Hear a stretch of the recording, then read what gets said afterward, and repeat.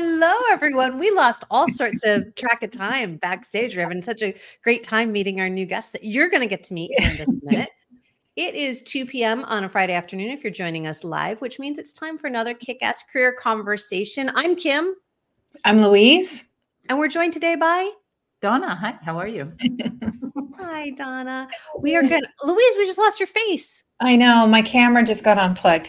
Okay. Carry on. Well, okay, we will carry on. Well, I mean, we didn't lose your face. We just can't see it. So that we talked about frogs and what happened to them last week. We don't need to do more scary things. So we are here to talk with Donna in just a little bit about magical frameworks, and we're going to leave that to your imagination for just a minute. I'd love to know, just like we start every week, what are we celebrating? Donna, do you want to kick us off? Sure. I will tell you what I'd love to celebrate today, and that's friendship. And I'll tell you why, because I am not a great friend. I'm not a great friend, and I'm not denigrating myself. Anyone who knows me would probably agree with me. And yet somehow I have amazing friends. And I just would like to celebrate the fact that especially three, Cindy, Russell, and Jordi, I'm calling you out. They are so faithful and so generous. And so I just feel I need to celebrate friendship. And I'm becoming a better friend because of them. Aww. I just felt that in all the places. Oh, love that. Louise, what are you celebrating? I'm celebrating me this week and really diving into focusing on the things that move me forward. A lot of times, I think, especially this time of year, there's a lot of noise and distractions. And so just kind of focusing without feeling overwhelmed, without feeling like I have to get all of the things done immediately. When I looked back, I took some time this morning to look back on my week. And I was like, hey, I did a lot of things this week, and I'm feeling energized and connected today because I was able to kind of drown out that noise and not take too much on my plate and focus on those important things. So, it's tough this time of year sometimes to do that when all of those things are going on. So I would like to give myself a little pat on the back today for focusing and moving the needle. That's where I'm at today. Nice job. It sounds like you're taking your sign that sits behind you that says the obstacle is the way to heart right now. It's like, focus is sometimes the obstacle. It's hard to find that time to focus. Yeah. And it just has big rewards. I think we forget because we were thinking of, I think of all the things that fall off the plate, right? Not the things that get accomplished, but that's why we celebrate. That's why we take this time every week, is to focus on those things that are working well, so that we can remember that we've shown up for ourselves and our friends in that way. Kim, how about you? What are you celebrating today? Ooh, it has been a week. It has been a week. And I say that from both ends of the spectrum. Last week, I was celebrating the slowness that I stepped into the day. And it was interesting because today was also a slow morning, but in a very different way. A lot of sleep issues this week. So not celebrating the sleep issues. I'm celebrating that during the days, though, they have been filled with so much juicy and yummy stuff that it has kept me from feeling the fatigue, from feeling the brain fog, from feeling all those things we normally feel when our sleep gets thrown off. Thanks, perimenopause. Right? It's real. It's here. And having the ability to be fully invested in what's happening. And it's been from amazing conversations. I led a really gorgeous visioning session to help people kind of step into what their big dreams are for 2024. But I'm also celebrating a lot of technology. There's been a lot of wins around technology this week, even though we are already in the shadow of next week's Mercury retrograde, and I'm feeling it in terms of things blowing up. It still was really like, there was a lot of wins. It was like, ooh, look what this can do. Ooh, look what this can do. So all my pieces and parts got happy this week. even with a lack of sleep.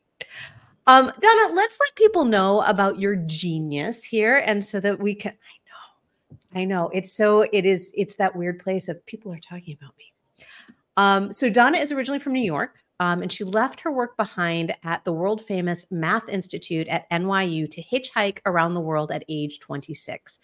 She went on to find the quiet hills of Santa Fe, only to realize the hills were bilingual and she was not. So she flew across the ocean to Spain for an intensive 2-month Spanish immersion class. Well, 20 years later, she is still in Spain, checking off vocabulary lists in between dips in the sea with her water dog, Mocha. Donna is an author, podcast host, teacher trainer, creator of the award-nominated website Scaffolding Magic, travels the world giving talks and workshops to facilitate educators to create dynamic learning environments in which students develop agency and those skills that will make them viable in the future professional world. Woo!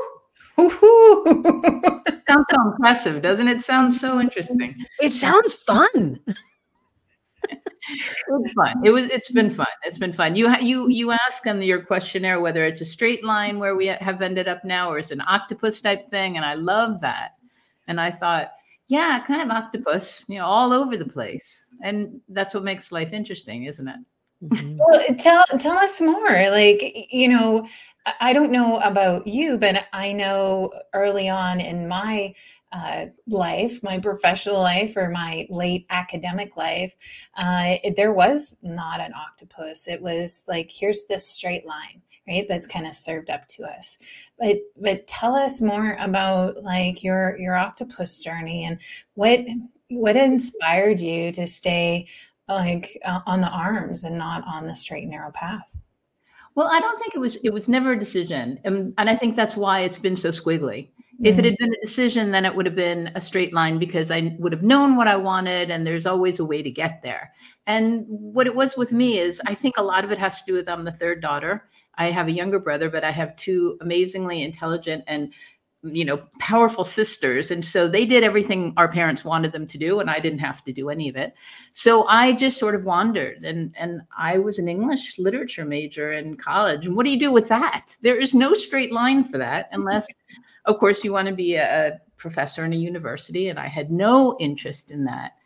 And I still don't. I work for universities, but I don't want to be a professor. And actually, Louise might understand this better than even I do.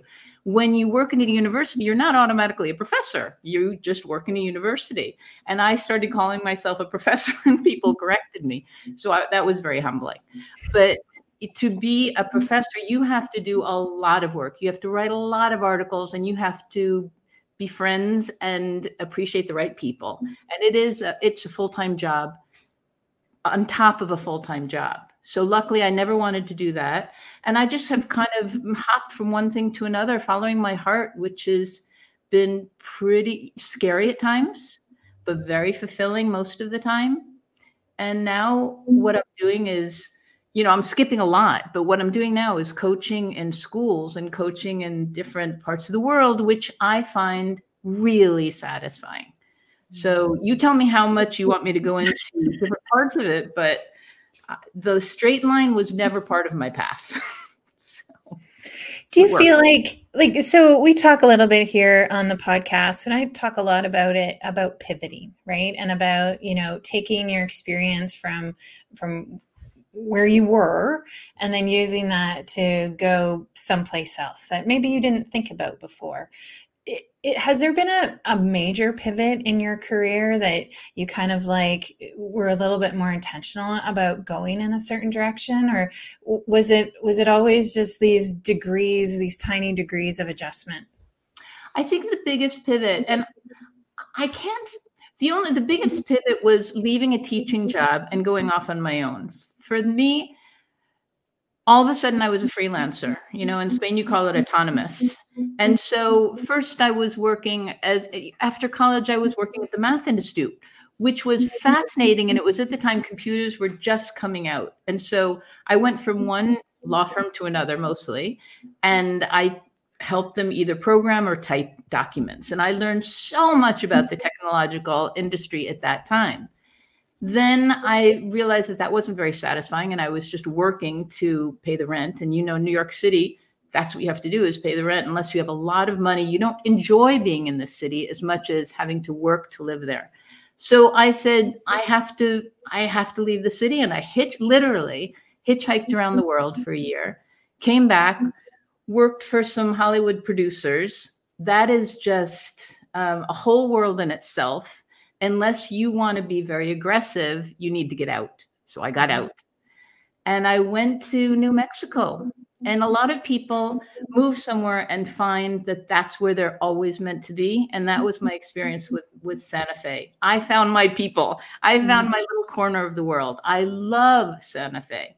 And I became a teacher there and never would have left, except that Santa Fe is a very special place. A lot of Hollywood people have their second and third home. And so the prices are skyrocketing. And I was a teacher trying to live on basically Manhattan type costs. And that wasn't very satisfying. And as I kind of said in this little blurb, I needed to learn Spanish. We had a lot of Mexicans there. It was part of the culture at the time to be bilingual. And I thought, oh, okay, I'll go to Spain for a month and learn Spanish and then come back. And that's not actually how most people learn a language. They need a little more time. And so after a month, I realized I had learned about 3 more words than I knew when I landed, and found a job. I was really, really lucky. I found a job at an American school here, and American schools are all over the world. And what normally you do is you spend 2 years in one school, then move to another country in American school and work there 2 years, et cetera, et cetera. And at the time, they would pay for us to move around. They would pay for most of the costs. I don't know if they still do that. But what I just realized also is that I was comfortable living in Spain. It worked for me. And I also didn't want to work at that school anymore. And so that's when, Louise, you asked what the big pivot was. I had to take a deep breath and say, I'm not really happy at this school, but it is paying all the bills and it is giving me residency. But I think I can make it without the school. And I did. I went back to school to get my doctorate because I love learning. And so as I was getting my doctorate, I gave private English classes, and I was fairly militant about it. I worked so hard, you cannot believe. I had no one else to depend on. There was no one else that was going to pay my bills. I was not going to tell my parents that I couldn't pay my bills. So I just worked as hard as I could. And kind of that's where I really carved my craft out, because I wasn't just going to be an English teacher and help them learn for tests. I wanted to know why they weren't learning. I wanted to know why they had fear around English. And I wanted to know why, especially teenagers, because I resonate most with high school students. Most people like the primary. I love high school students. I worked really hard to help them feel confident about themselves. So that's a lot of what my practice is now still. So we took the title for today, Magical Frameworks, from the name of your business, right? Scaffolding Magic. When Louise and I work with our clients, and even in our own businesses, we usually create some sort of framework, some sort of scaffold for us to kind of move our way forward on. And so I'm curious how you started to develop that in working with the high schools. I have a high schooler. Louise has a high schooler. So I'm fascinated from a very personal perspective. I'm fascinated, like where you started to develop that in this process.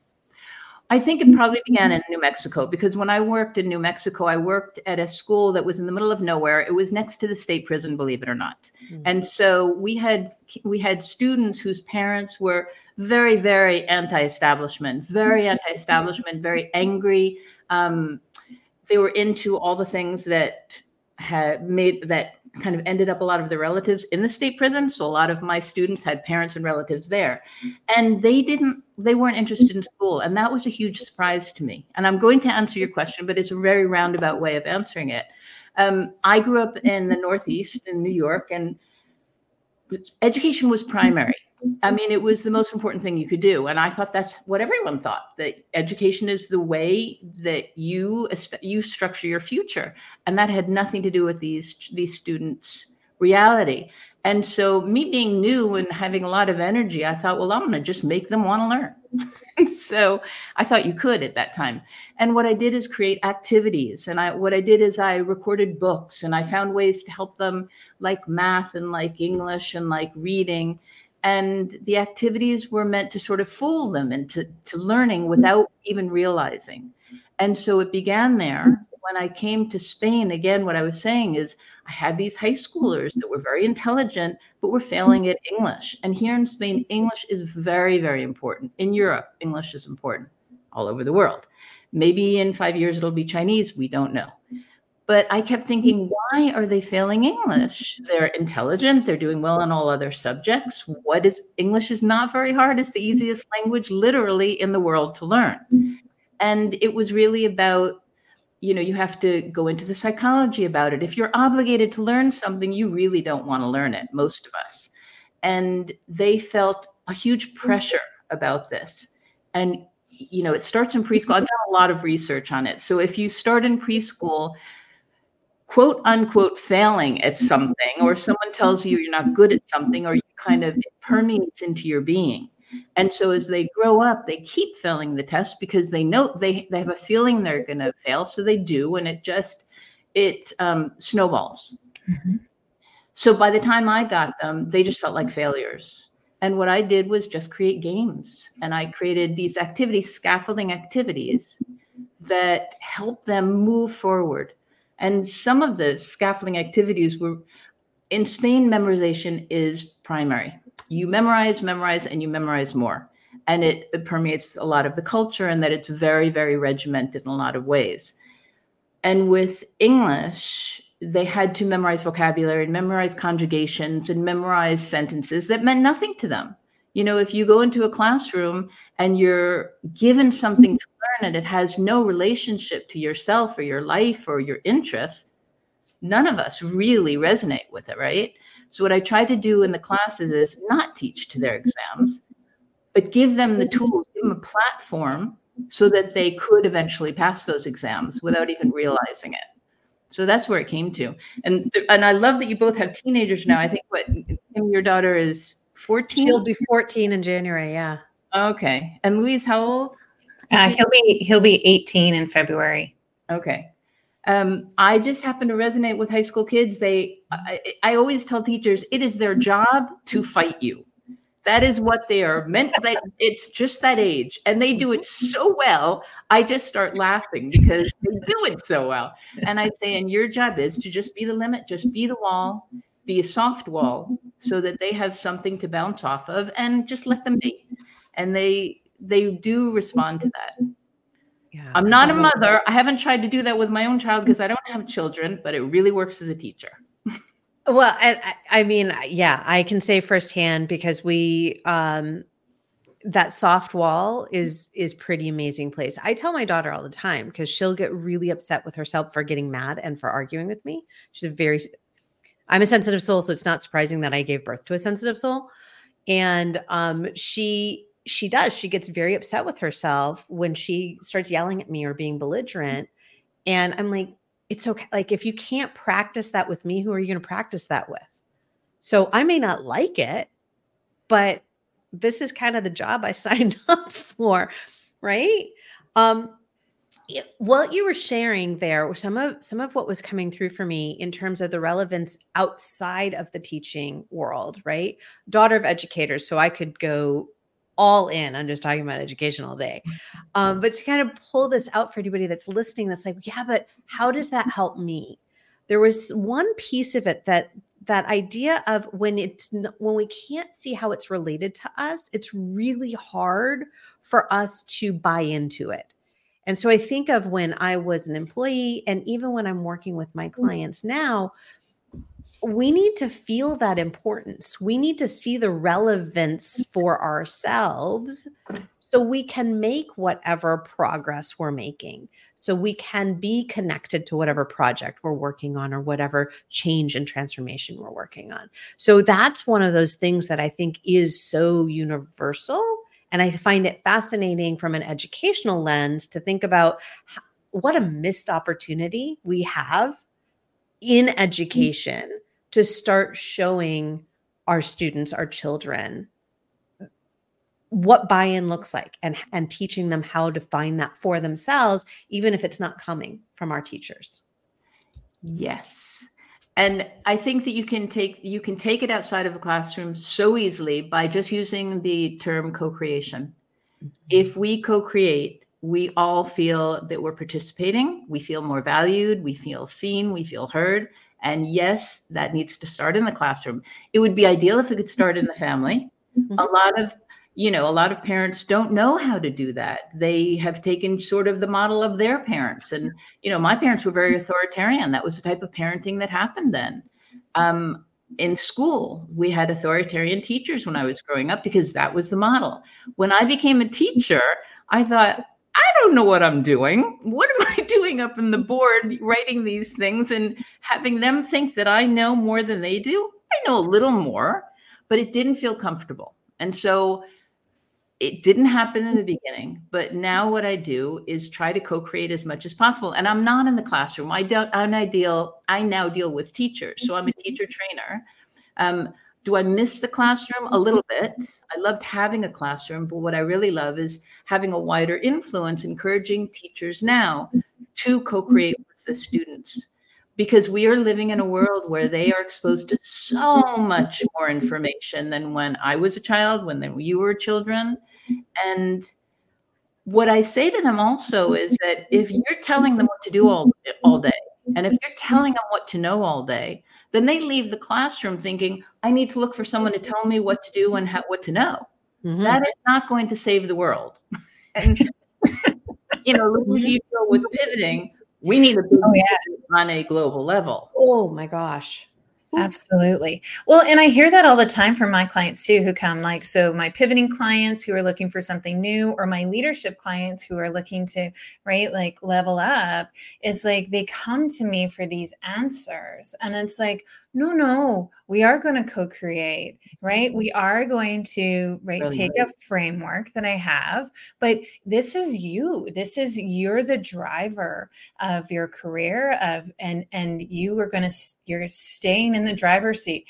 And so many people will be like, no, but I don't want to drive. I don't know how to drive. Right? Because we have this repeat pattern in all kinds of places in our lives where it's like we've been through an education system that tells us what we need to know and tells us what we need to do next.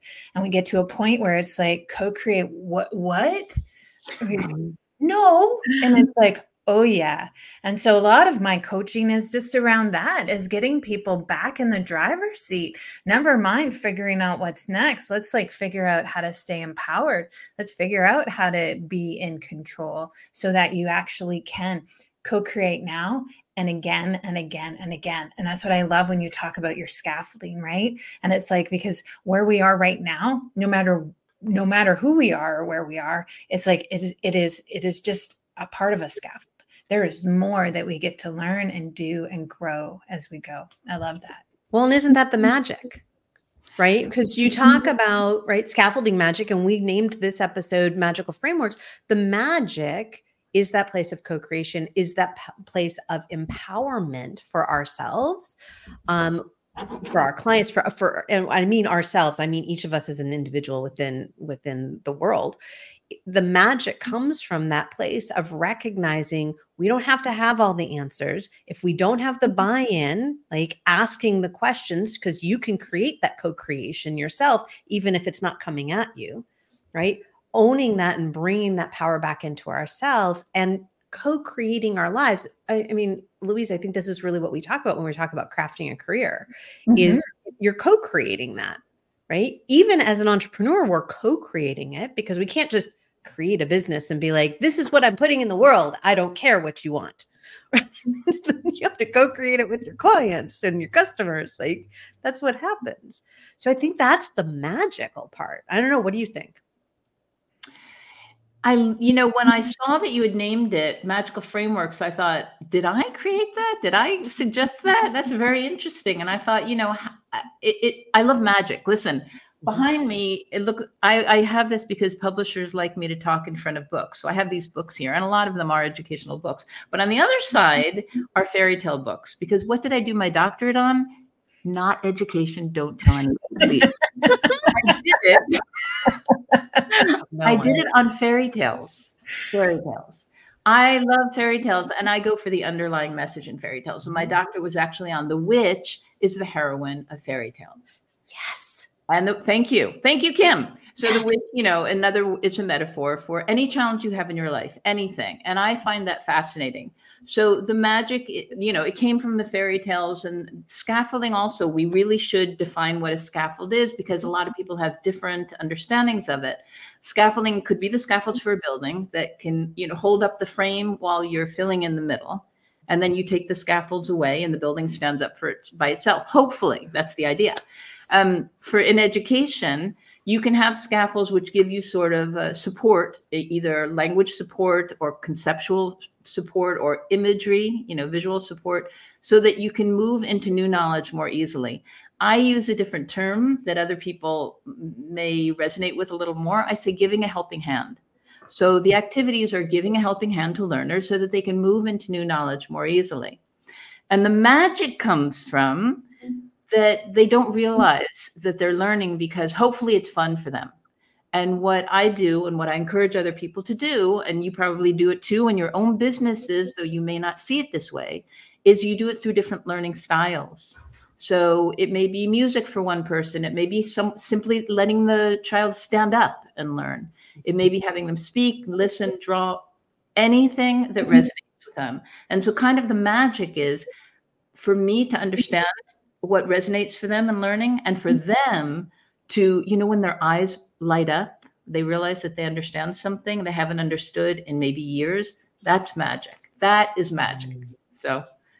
Oh, that's the yummy stuff. So for 10 years, I worked in a Montessori school on the administrative staff, and that's where our daughter started her educational career. Excellent. When we moved up to Montreal, she went into public school, and all of a sudden it was very different because the teaching style was different, and she wasn't having that magical place of co-creating with her teachers and with her peers. She's in an IB school, so there's a little bit more of that, but it's still very like authoritative top-down teaching. And it's been interesting to see her response to it. Unlike a typical American parent, I'm not like, go get those biggest grades. Like, that's not my ideal. Probably because of where we came from in her educational career, but also my understanding of through my own life, kind of seeing how the educational systems have changed, particularly in North America. And so letting her say, this teacher, I'm not learning from this teacher. I'm like, okay, then you just do the best that you can. Like, if you don't get an A in the class, you don't get an A in the class. Mm-hmm. You don't get a B, you don't get a C, whatever it is. Like, we'll get you the support so you can pull the knowledge that you can and understand that we don't all learn the same way, to the point that you just made. Like, we don't all learn the same way. We don't all respond the same way. We don't all show up in our work the same way. And so having that magical ability to understand who we are and how we need to show up, whether we're learning or working or being, gives us that. And oh my gosh, the fact that you did on fairy tales, that just like made my life. That's so exciting. I won't tell anybody though. We are the best kept secret on the internet. So We are. Excellent.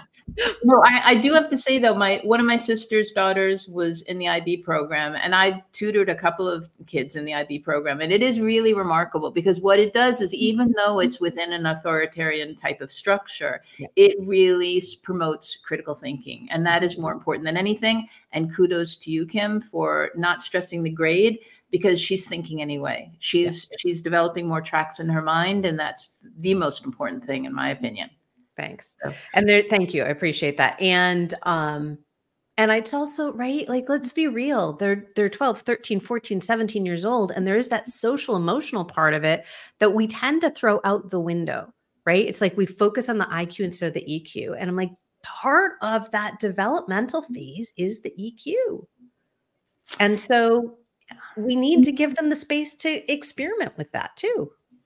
Yes. And here's going to be a shameless sort of plug that Cool. one of my online courses is on the affective domain. And the affective domain is focusing on the emotional health of our students and really developing activities that help them feel safe in the learning environment, because otherwise their brain is not going to work as fluidly.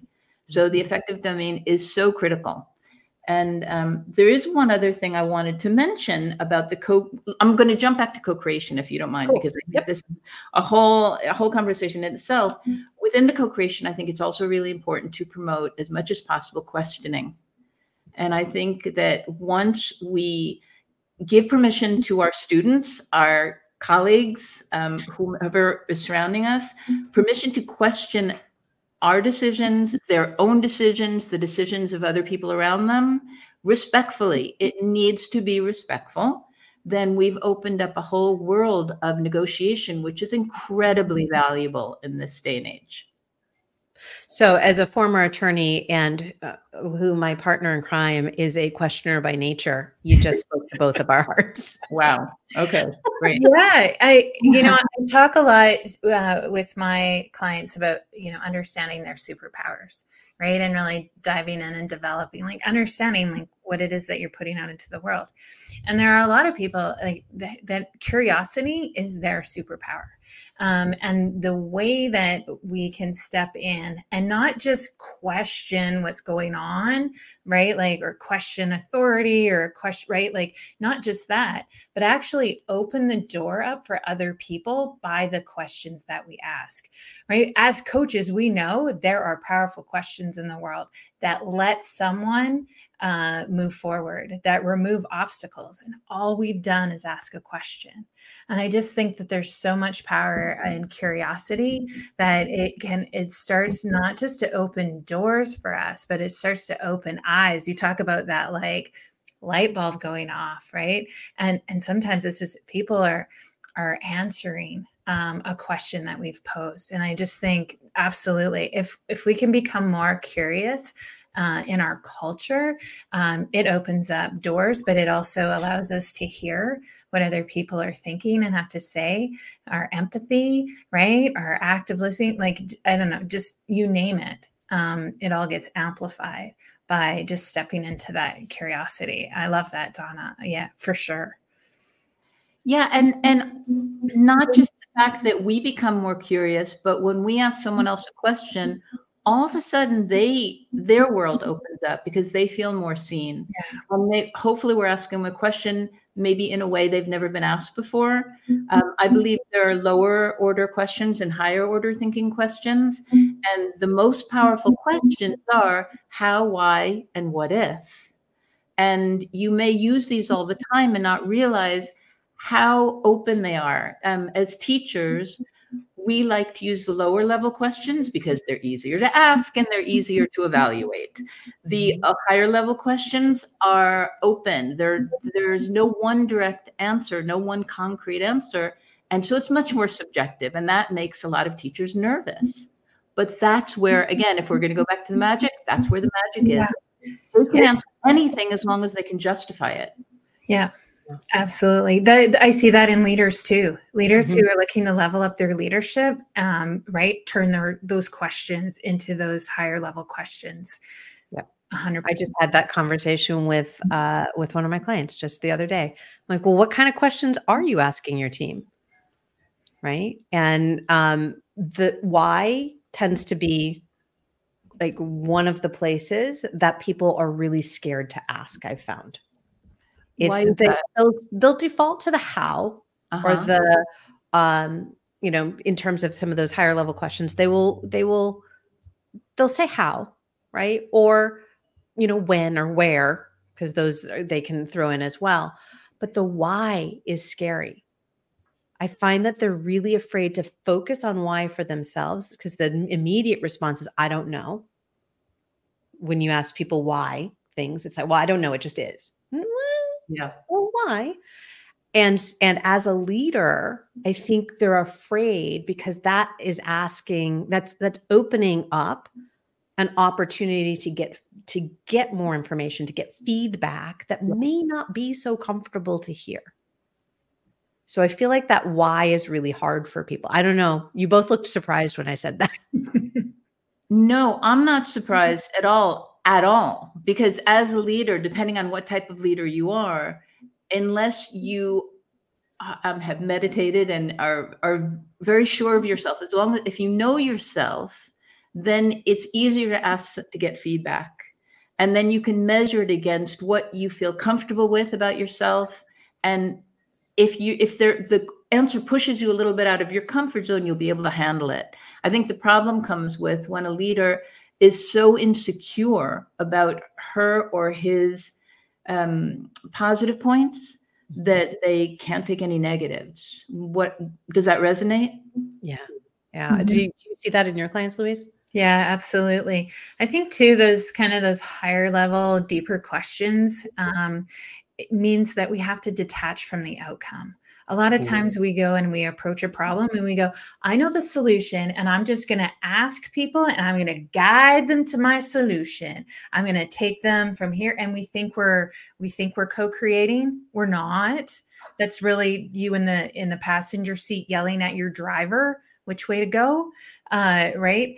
And so when we ask these deeper level questions, we have to kind of give up a little bit of that attachment we have to the outcome and say, well, if we're going to be moving forward, how can I help the driver point their car in the right direction? And then let's see where we go. And that is very, very scary for a lot of people because we give up a little bit of control, but we have to detach from that outcome and let people drive their own cars, for crying out loud. Stop yelling from the passenger seat.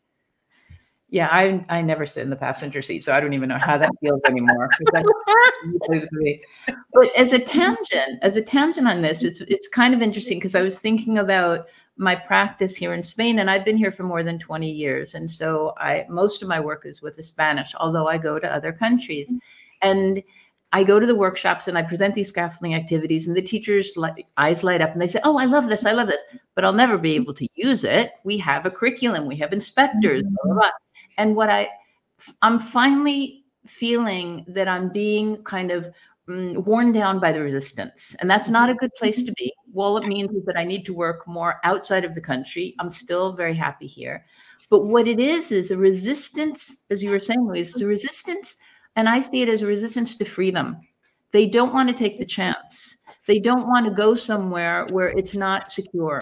And the Spanish structure is very structured.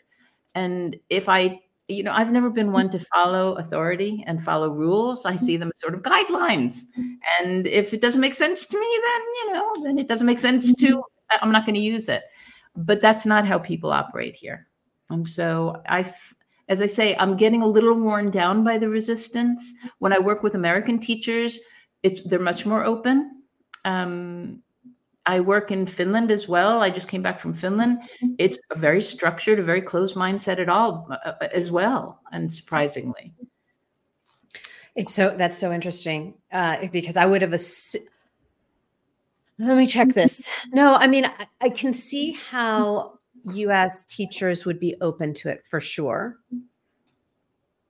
I would be surprised in a lot of, and this is coming from being in Chicago, so CPS being Chicago Public School System, being a very large school system, that there's not a lot of wiggle room. There may be more than in other countries for sure. And I feel like this is that, like, I'd love to just talk with you ad nauseum about the educational system, because I feel like that's what we've done. And to pivot to our listeners, how this impacts them is we've also done that in the workplace.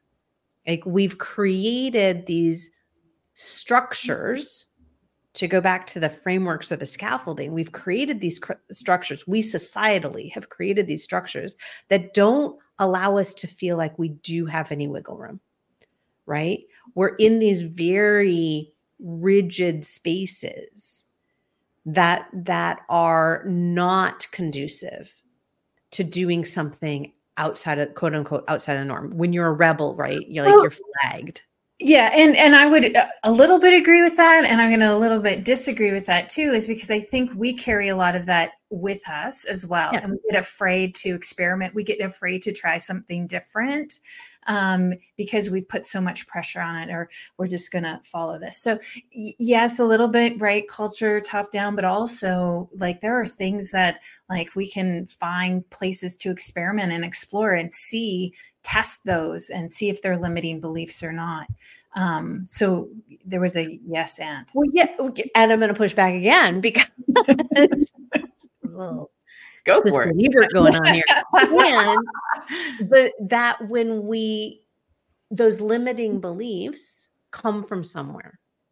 And very often they come from because we've pushed that envelope or we've attempted to push that envelope and we've had our hands slapped. And I'm speaking from personal experience, right? As well as the experience of many of my clients is when we attempt to push, we get our hands slapped. We find that we can't move where we think we can move. We can't pivot where we think we can pivot. So there is always a way through. It may not be at the same organization, in the same role. It may not be right. Right. And we need to be able to take that courageous step. So that's kind of the yes and there as well for me. Go ahead, Donna. You're chomping at the bit. You both were talking about leaders before, and I think this is the perfect place to come back to it, because when I'm coaching a whole school at the same time, what I need to begin with is by explaining to them that in the best practices, the leader of the school needs to be creating other leaders who are creating other leaders. Mm-hmm. So when you're saying you don't want to, if you're trying to do something innovative and you feel your hand is slapped, that's because a leader is feeling threatened. You're not feeling threatened as much as the person who is maybe your superior or maybe your client, either way. But when you are working in an atmosphere where you're feeling emotionally and professionally supported, that doesn't happen. You might have a structure, but it's more flexible, more malleable. Yeah. And I think 100%. And I think having what we're going to be talking about next week, and I know that we've talked a lot about in other episodes, is right, understanding that internal piece of it, right? Understanding where we are and when something is misaligned. And so a misalignment can be that place of, oh, I can't be as innovative as I want to be here. This is not in a place that this is being accepted. So you can continue pushing because we need those people in the world. If that is in alignment with you, to keep pushing, or you can step out. You can find a way to do that, right? There's other myriad possibilities as well. Yeah, so I think that's a question. And I would love to know how you both feel about this. When is it appropriate to stay and to sort of carve out your own individuality in a school, in a company, and a business? And when is it time to leave? What's the key factor? Good question. $1 million question. All righty. Well, a $1 million answer would be, it depends. Mm-hmm. Yeah, it's. I want the $2 million answer then, please. I know. Well, we don't have enough time for that. No, the reality is it does depend, because it depends on what serves you as the individual. And so it comes back to that place of co-creation. So if you are in a role in a business, you've created a business yourself, that is in my opinion, not aligned with you. And so you're feeling like you need to be pushing, whether it's for innovation or for something else. If you're feeling that need to push, you need to identify if pushing is something that is motivational for you. Because that, to me, right, if you are motivated by and aligned with the idea of being that true rebel, of being that person who is pushing things forward, by all means, do that. If that, however, is zapping your energy, zapping your strength, zapping your well-being, it's not. That's not a space for you. And it's going to be dependent on, so there were some roles for me that I was like, yeah, I can push here. This feels good and aligned, and I feel energized by pushing here. And there's other spaces, more spaces than not, that I'm like, that's not my role. And I had to come to terms with that, because I always wanted to be the person who was the yeah, let's go. And that's not always me. In fact, more often than not, it's not. Yeah. And so we're going to put a little twist. I'm sorry, Louise. I just want to say we're going to put a little twist on the word why. And you need to know what your why is to decide whether you stay or not. Yeah, it goes back to your own purpose, your mission, your vision, your values, and who you are, understanding who you are. I think, right, as Kim was saying, like it comes out in, are you being drained by the action, or are you being energized by it? That all comes back to your values and to your whole purpose of why you do what you do. Maybe you are doing it to push, to make a difference, to not give up in that space. But maybe your mission is different, right? And maybe it means you pivot so that you can live your mission and live your purpose in a place that is ease, right? And feels really good. At the end of the day, right? It is about feeling good by the work that you're doing in the world, period, whatever that is. So that's that depends part. It depends on you and what your values are and what your whole why is in the big wide world. Why do you do what you do? And come back to that. So I have a magical question. How did 46 minutes fly by like that? No. Wow. Wow. I know. We could continue this conversation for much longer, I feel, but we are in an effort to be a little have a little brevity. We're gonna I just think Donna needs to be back on another episode, and we can talk about all kinds of things, like so many juicy bits in this episode today. So thank you, Donna. I love the conversation. Well, let's get to those juicy bits. What are our golden nuggets? What are our takeaways from today? Why? Louise, you start, please. You start. Why? She did. Why? That's my nugget. I mean, just reinforce that, right? Why? Why do we do what we do? Why? Right? Why is a question. Why? And that power of curiosity and really understanding what it is you can bring into the world when you are asking those deeper level questions. And that whole, like, what is our why? And when we're grounded in that, it really does change the way we work at work, how we show up, the things we do, how we educate, right? How we, all of those things. That why influences that how down the line. So that was my nugget. So thank you. No, and I will say that my golden nugget is the deeper question. And I just appreciate so much both of you for not even spending any time on the superficiality of any of this, but going right to the deeper part and going right to the heart of whatever we've been talking about. And my golden nugget is taking the opportunity to explore something deeply. So I appreciate that. Beautiful. Beautiful. I actually have two today. One is the magic is in the co-creation, right? That landed really well for me. The magic is in the co-creation.